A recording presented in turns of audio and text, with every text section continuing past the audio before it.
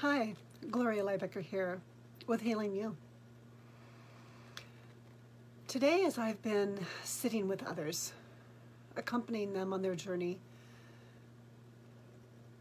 there was a bit of a rain that came through. The air was much warmer as the spring is arriving here in Western Washington, and it smelled fresh outside. It felt like new life is ready to bloom, ready to emerge. And that's happening for a lot of us too, as we've been experiencing life much different than it used to be. There's a sense of stabilizing.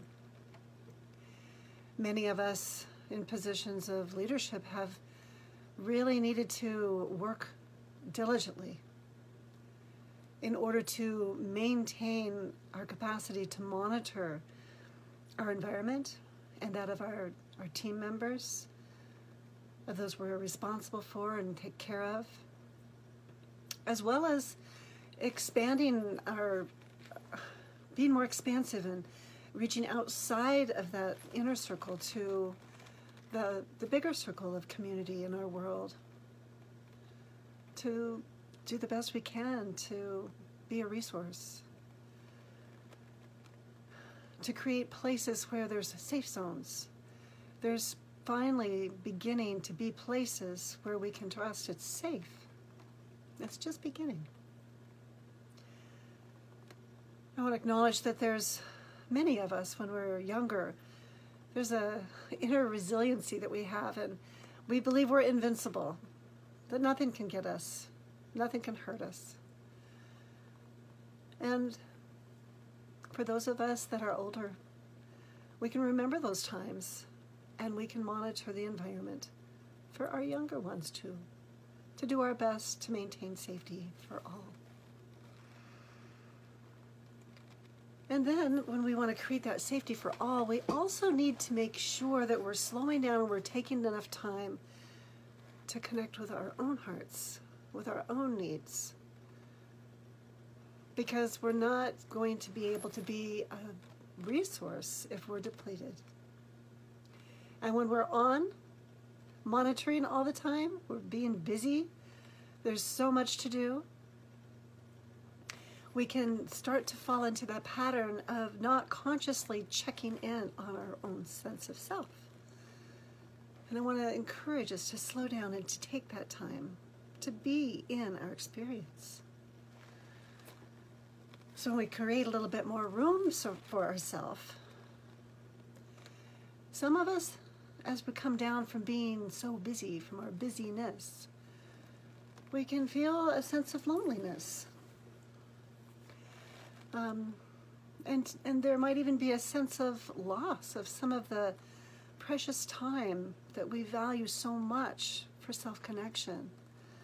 Because when we take the time to really deepen into self-connection, deepen our roots with life, we can tap into our joy, that joy juice. It's sweet. It really brings the joy up in life, to abide there. We need to nurture ourselves to abide there. And we need to be met there with others to celebrate our joy. So as we're navigating this time in the world, we're really trying to find our way to come into balance. We want to be a resource, and we want to be able to be busy and monitor and attending to things. And we want to be able to slow down, and we want to be able to come into our sense of self and relax and rest and digest. So there's a balance that we need, each of us, to find our own inner rhythm with life. Some of us are wondering, as we're looking for our balance, am I doing enough?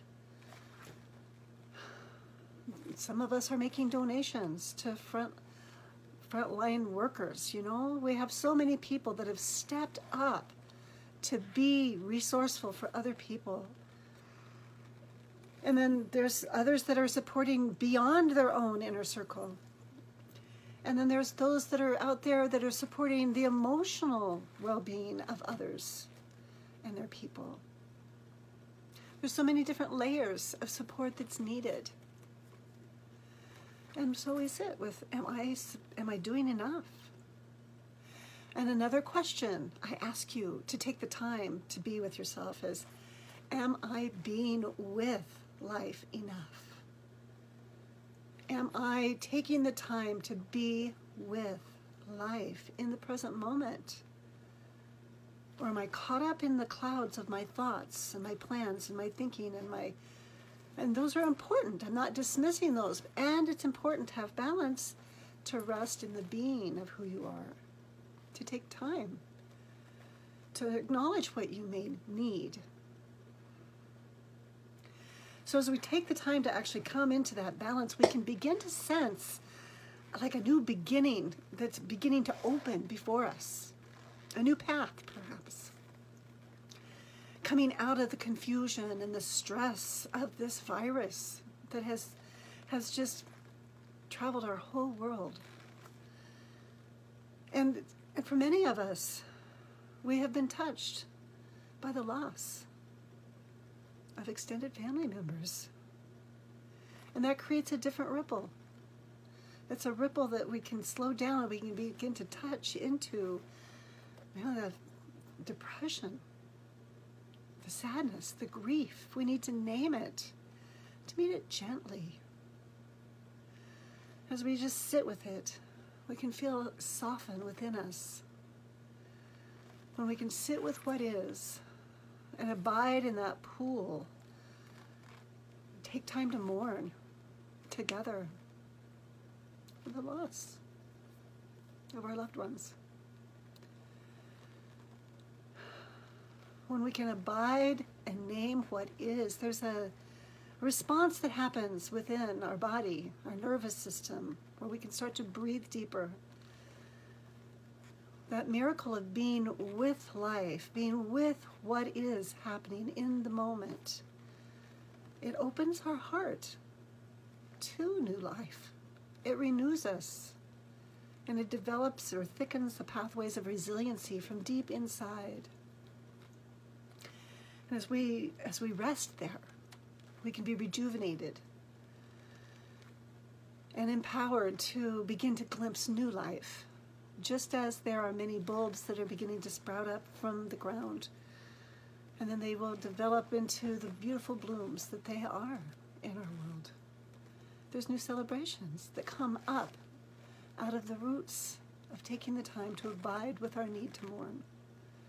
Because mourning and celebration are flip sides of the same beauty of the need. We need to take the time to mourn to be able to come into the new life of celebration. So if you're ready to step into community of heart-centered leaders to support others in our world, I invite you to reach out to me at healingyoursanctuary.com.